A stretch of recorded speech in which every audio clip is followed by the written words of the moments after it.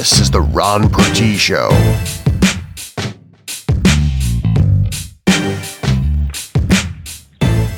Hey everybody, welcome to the program. We're itching closer and closer to that 150th episode on July 2nd. We're going to be doing it live, but we'll get into that more later. With me to discuss some kind of, I guess it's a pretty rotten topic. I'm not going to guess it's kind of a rotten topic. It is a rotten topic. I needed somebody who is up on the news, someone who would, I don't know, maybe do his own news show, I guess. So with me this week is the host of the Shaggy Jenkins Show, Rob Gordon. No, Shaggy Jenkins. Shaggy, thanks for coming on the show. Yeah, thanks. I actually like the name Rob Gordon better. Well, I have to change my show after today. I always thought it'd be funny, be like the Ron Pertee Show, hosted by Joe. You know, or something. It's like when Joan Rivers took over for Carson. Yeah. It's Late Night with Johnny Carson, and here's Joan Rivers. What the? Who let the midget on? Well, I feel a lot like that with my new show right now, because before that, we had a comedy show where the guy had kind of left everybody in a lurch, and he was like, hey, why don't we get Shaggy to take over my comedy show? And I told everybody when this happened that it's like Johnny Carson saying, hey, Ted Koppel, you're a funny guy. Why don't you do this show? Oh, wow. Yeah. That's, so, I tried to bring a serious news approach to a comedy show, and that's why it got canceled, and now I have my own show. Well, there you go. And now, just before we get going, where can people listen to the Shaggy Jenkins Show? Well, it is online. You can find it at KAKUFM.org. That's 12 noon Monday through Friday at Hawaiian Standard Time. And then I put it up on my Shaggy Jenkins YouTube account. So if you look for the Shaggy Jenkins Show on YouTube, you'll get all my past episodes of ranting and ravings and weirdness. And telling you how grandfathers are no good. And grandmothers. Oh, God. Well, so I did a show on family, and yes, I did talk about how grandparents are over-parenting parents. And parents haven't learned how to be parents to kids that think they understand how to be better parents than all of those people combined. And it was just a mess. It made sense. It makes sense, though. Yeah, well, I mean, that's kind of what my show does, is I take every story from the perspective of the question, why? Why do these things happen? And so today, when we started on our Orlando coverage, I actually had to start the show off responding to emails for people asking me why. And that's kind of a rough position to be in as a journalist. I don't care how strong you think your reserve is, but when people hit you up and they say, but why? And you're going, I was about to ask the same thing.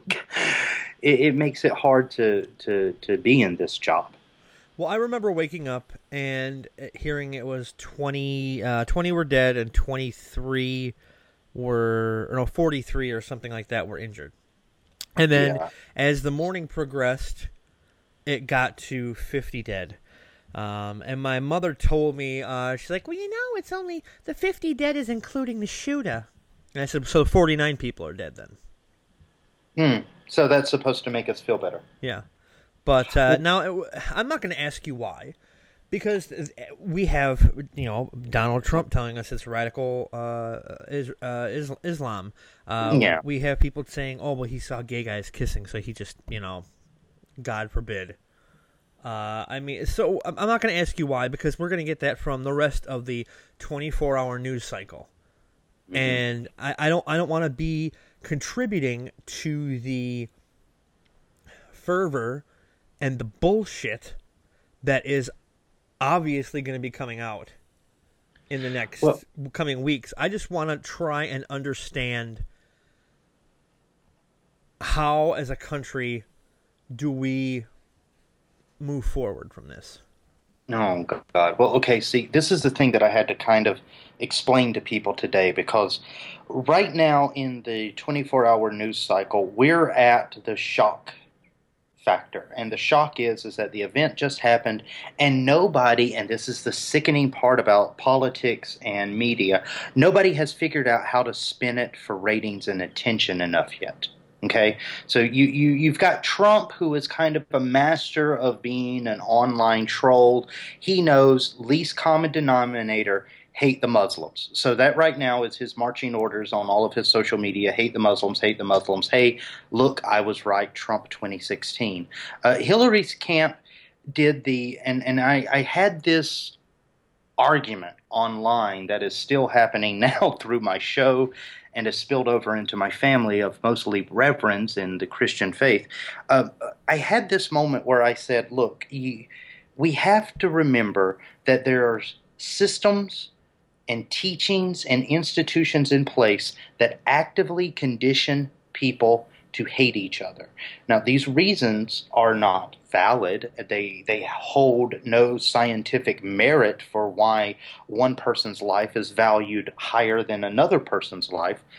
But that's where we're at now. The event has happened. We're in the shock, and everybody is looking for a motivation. Trump has already figured out that the marching order is hate Muslims. Hillary is still on the thoughts and prayers, the empty platitude stage of things, where, I'm thinking about the victims, but that means I don't want to say anything so I don't offend anybody on any side of the issue. Please, God, vote for me, Clinton 2016. She's waiting to hear from the rest of the Democratic Party what she should be saying. Yeah, and chances are what they're going to, tell her is just keep your mouth shut. The thing about this story, though, that I find like highly, highly disturbing. A long time ago, in a land far away, I used to work with Clear Channel, and on a particular date in 2001, it was September 11th, by the way. Gee, thanks a lot, Giuliani. Oh, God, here we go with blaming people for things that are not responsible for. No, because I spend a lot of time on my show telling people, please stop pointing fingers in the wrong direction. Like today, some of the backlash is against the media saying, well, the media, you created this ISIS thing. Media, you created this sensationalization around death and almost a criminal celebrity element by your 24-hour news cycle. So media, this Florida Orlando thing is all your fault. And I have to tell people, it's like you're looking in the wrong direction, okay? And if you want to say that this is about one young man and his hatred of seeing two guys kissing, you're still looking in the wrong direction. We have this thing in America where we want to have a clear, definite path of blame.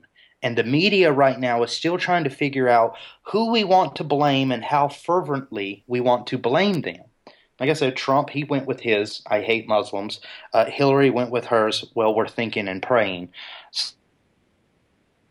So right now, where we are in the game is kind of a nice, safe place to be. But the days coming after these are just going to get worse and worse and worse as everybody tries to exploit a story like this to further their own agendas. And at the end of the day, when you have a country where, let's just go ahead and admit, not everything is fair for everyone. But in a country that we are supposed to be promised this great and shiny future for all, this rolling progress that keeps making us better, faster, and bigger, it's very hard when you see how the media and politicians are acting about the Orlando story, and you're thinking, dear God, there's 50 people dead. Why can't we just shut up a moment and mourn? Yeah, I wish we could do that, and I hate to be the guy to break it to everybody, but the American dream is dead. Just remember that, okay? And when it comes to things like this, I'm happy that I'm starting to see certain people, like certain gun owners now, who, when it was other disasters related to gun violence, they would tout the Second Amendment and say, "Don't take my gun. It's not the gun's fault. It's the person." They're finally starting to say, you know what? Maybe there shouldn't be automatic, assault rifles available to the public. Well, okay, from the southern upbringing that I have. Yeah, let's talk North Carolina. Yeah, let's talk guns real quick, because this is the thing that really just pisses me off about people and their relationship with guns. When I was growing up and the area that I was being raised in, a gun to us is just the same as a screwdriver, as a wrench, as a hammer. It is a tool that we use for a job. And as such, a certain amount of respect for that tool was always ingrained in the household, and a certain amount of understanding that it is just a tool and nothing else was also ingrained in us. And now we have this culture, and it's really sad too, especially because I used to work in hip-hop radio. It's really sad that we have this culture that glorifies guns and the gun as a symbol, as some sort of power, as authority of, you're not going to mess with me, I have this gun. And instead of our ideas and our debates pushing the social progress forward or backwards, it comes down to these little moments where somebody with too much access to weapons and too little access to understanding what a weapon actually is, that we see these. And I'm not talking just about guns. I'm talking about guys that go to gun shows and buy these huge 6-inch long, 7-inch long blades. And the next thing you know, hey, old Jed's a stabbing victim. Right. We live in a culture where we sell people things without teaching them the respect and relevance of those things. And if we don't want to do that, if we don't want to take this step and say comprehensively, this is what a gun is, comprehensively, this is why this thing exists, if we can't do that and actually have a ends justify the means type of discussion, then maybe we shouldn't have those things. And that's something that really ticks me off when I get into a fight with somebody on the Second Amendment. It's like, look, you got founding fathers wrote the Second Amendment. Their guns fired 1 musket per minute. Okay, I mean, well, not only that, but the Second Amendment. Okay, somebody wrote something on Facebook that I want to address here real quick. The Second Amendment is an amendment that is designed to allow us to overthrow our government should it ever turn tyrannical. Now, do you really think that your AR-15 or your 9mm is going to do any good against an Abrams tank? Oh God! All right, like, seriously, yeah. Well, here's the thing: is if you want to look at warfare and how warfare is conducted, a weapon can only be as effective as the hands that you're putting it in. And it doesn't matter if, let's say, the population of the United States, the citizenry, has better weapons than the military, because at the end of the day, a Marine can do more damage with a knife in his boot than you could with a submachine 50 caliber. It's really true. That's really true. And something else I want to address is the people who will say, well, if people were armed, this wouldn't have happened. You know, those people? This is something from another, the blog that this person wrote, James Christopher. He said he was speaking with his father about this whole thing, who's a 30-year police veteran. He hates the concept of open carry because as officers respond to an active shooter, their job is simple. It's not to help people bleeding on the ground. It's to remove the guy with the gun, eliminate the threat. It's unreasonable to ask them to enter an active shooter situation and then have to make a bunch of split-second decisions in hopes that they are regular, non-uniform people with a gun just trying to help and not, in fact, the assailant. So that puts the civilian and the officers at risk. Now, that's a cop who's against open carry. Well, see, that's the thing that I tried to explain today on the news, is that everybody And I should say that my show it's not really the news. It's kind of my opinions about people that cover the news. And one of the things that we talked about today, and it's right along those same lines of we don't understand security in a comprehensive way as citizens.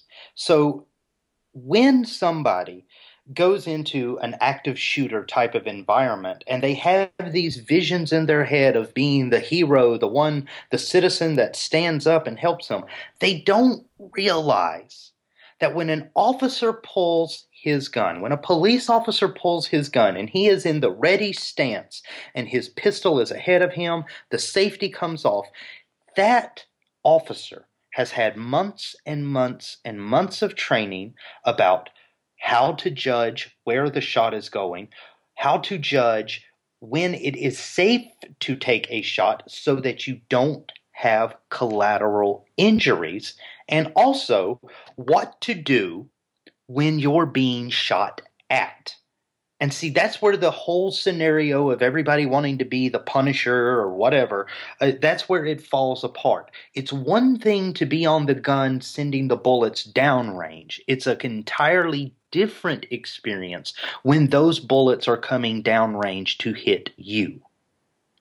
And we have a scenario, and it's been shown that time and time and time again, when you have guys in a shooting environment, untrained citizens in a shooting environment, you have this scenario that's called spray and pray. Right. And basically for every 6 shots that pumps out of that gun, only 1 or maybe 2 if you're statistically lucky, but mainly 1 out of every 6 bullets you send down range is close to where you intend it to go. And that is a scary situation because you got to think, where are the other 5 bullets? And if there's not a solid surface behind something that you're shooting at, guess what? Those bullets end up in kids, they end up in cars, they end up in houses 3 blocks down. I mean, there's a very famous case of a shootout that happened in Utah. I think this was in the mid-90s. About 157 shots were exchanged in this very active, kind of controversial standoff that the Utah SWAT team had with a gentleman. What they found is in the days leading after that gunfire exchange, and remember, this was one active shooter versus a SWAT team.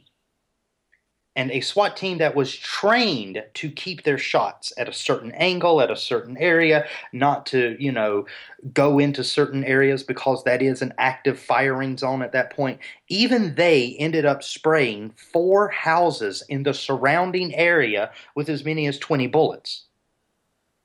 So so you've got to think that these are guys with training.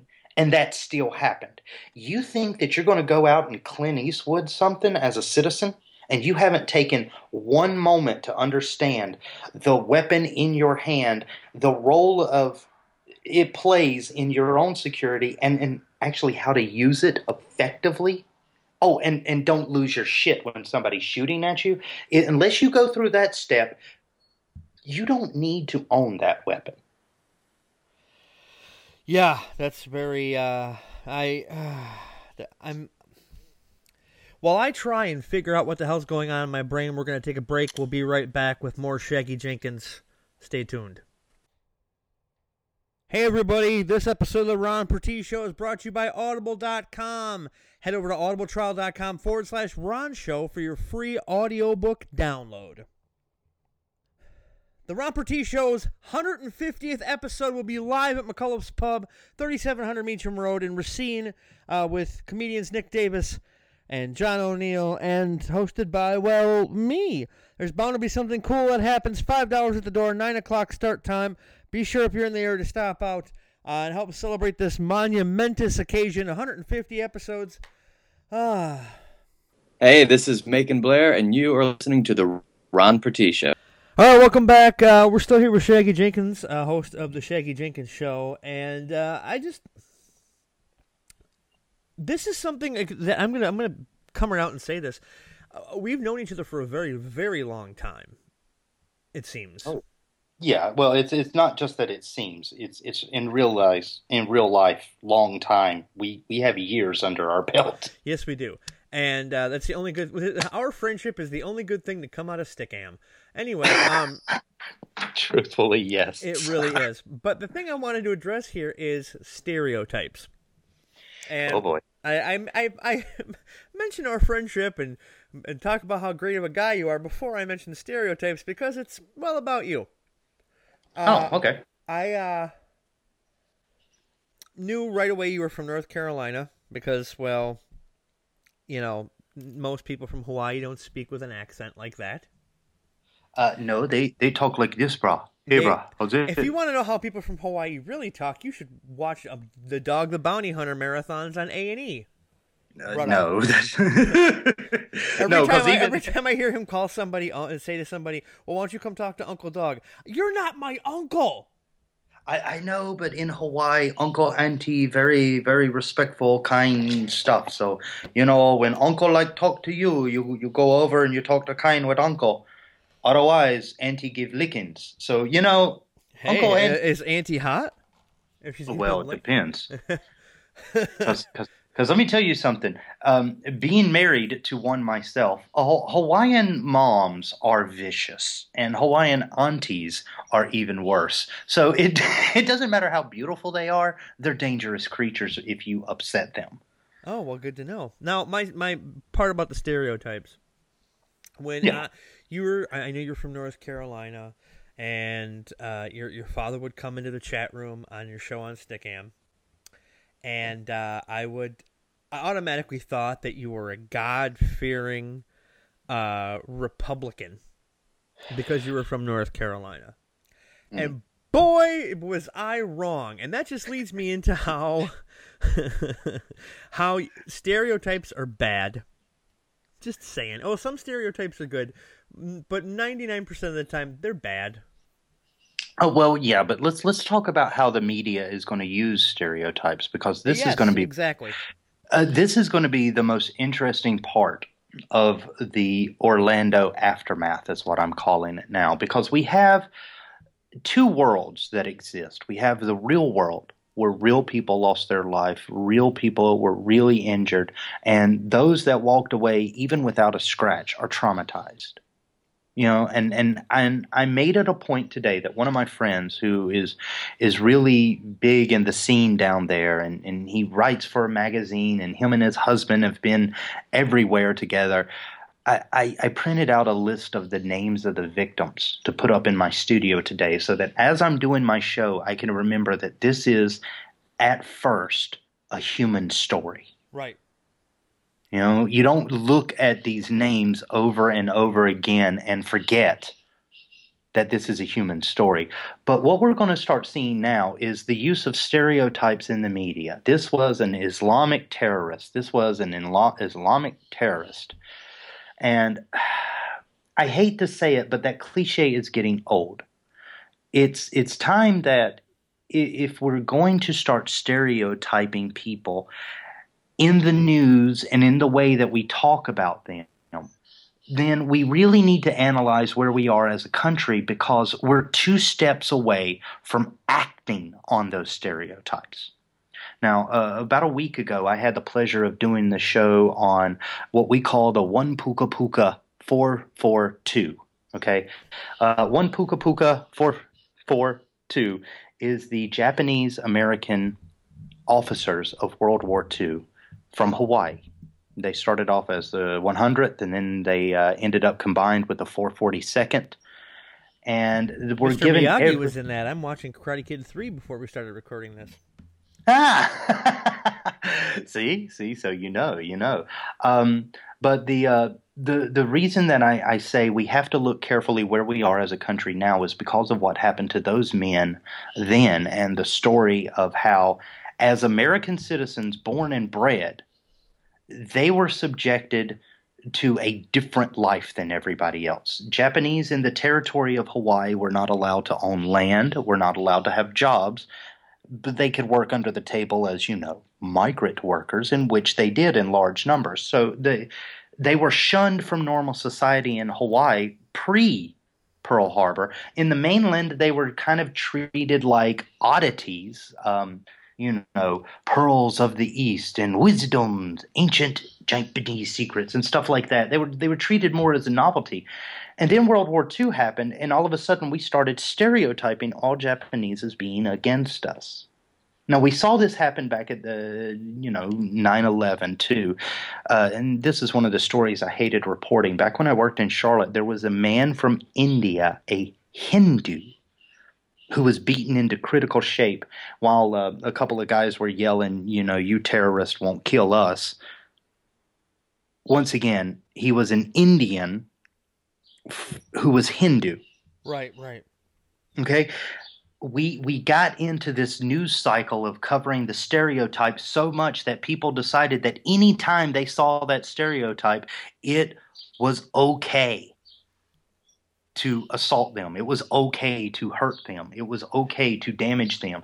And when we start seeing the news media, put up a shooter's face and say, well, he was this, he was this, he was this, you have a certain amount of the population that don't hear the entire context of a report. And instead, all they hear is a Muslim did it. Right. And that's all they're going to stick with. And because we don't take time to educate people enough about cultures, about understanding, about how learning the world works. No, we work in a system of regurgitation through school and then some real life lessons, mainly resulting in six-figure debt immediately after college. That's how we do things in America. And because of that system, we don't have a lot of time to kind of learn things like discretion and things like being able to distinguish between good and bad people and not good and bad swaths of people, whole populations. America likes simple answers, and what we want right now is we want one group to blame for these 50 deaths, and then we want to go out and blow the shit out of that group and then come home with the flag over our heads saying mission accomplished. That's not what's going to happen anymore. 16, and as a country, and it's this country's fucked. I'm just gonna paraphrase for you what you were going to say. I don't know if I was going to say it quite like that. I was going to say that the golden age in America's civilization is in a decline. Okay, we're not the biggest, the baddest, the fastest in the world anymore. That's okay as long as we realize all the things that made us good to begin with. Instead, what we're seeing as this culture of pro-patriotism, pro-ignorance to accomplish the ends of pro-patriotism, as that stuff happens more and more, God, I don't know how to say it. We're going to see the decline of American civilization because we're not taking time to look at things objectively, honestly, accurately, and thoroughly. Instead, we want one group, point the guns, fire the guns, call it a day. Hey, the good guys won again. I'm going to end this conversation with one question, and I want this left to the audience to decide. I know that it's a myth about Rome burning and Nero playing his fiddle, but for this question, I want you to think it's real. When our Rome begins to burn, who's going to be playing their fiddle? That's what I want to know. So I think about that. Not if this country's going down the tubes, when this country's going to get to the point where it's flushed, and who's going to be there to look at it and revel in it. Who's going to make the almighty buck off this country's demise? I think we all know it begins with a T and ends with a rump, but that's neither here nor there. Shaggy, where can people find you on social media, bud? You can follow me online at Shaggy Live. That's for the Twitter. And then, of course, Facebook. It's the same thing. Facebook.com/Shaggy Live. All one word. There you go. And don't forget to listen to the show from 12 to 4 Hawaiian time. So have fun figuring that out. Yeah, exactly. I'm not even sure what time it is by you. Let's see. It's about 5 o'clock in the evening here. Oh, so we're only 5 hours apart. Okay. Yeah. That's right. Until daylight savings time. We don't have that crazy thing here. Stupid daylight savings time. Well, I appreciate you coming on talking about this hot button issue, and you're always welcome on here, bud. Oh yeah, and then one day soon I'll have to have you Skype into my show, and we'll talk about all the fun of Midwestern economic practices. Or we could just talk about how the MST3K reunion. Oh yeah, that might be more interesting. We'll see you next week, people.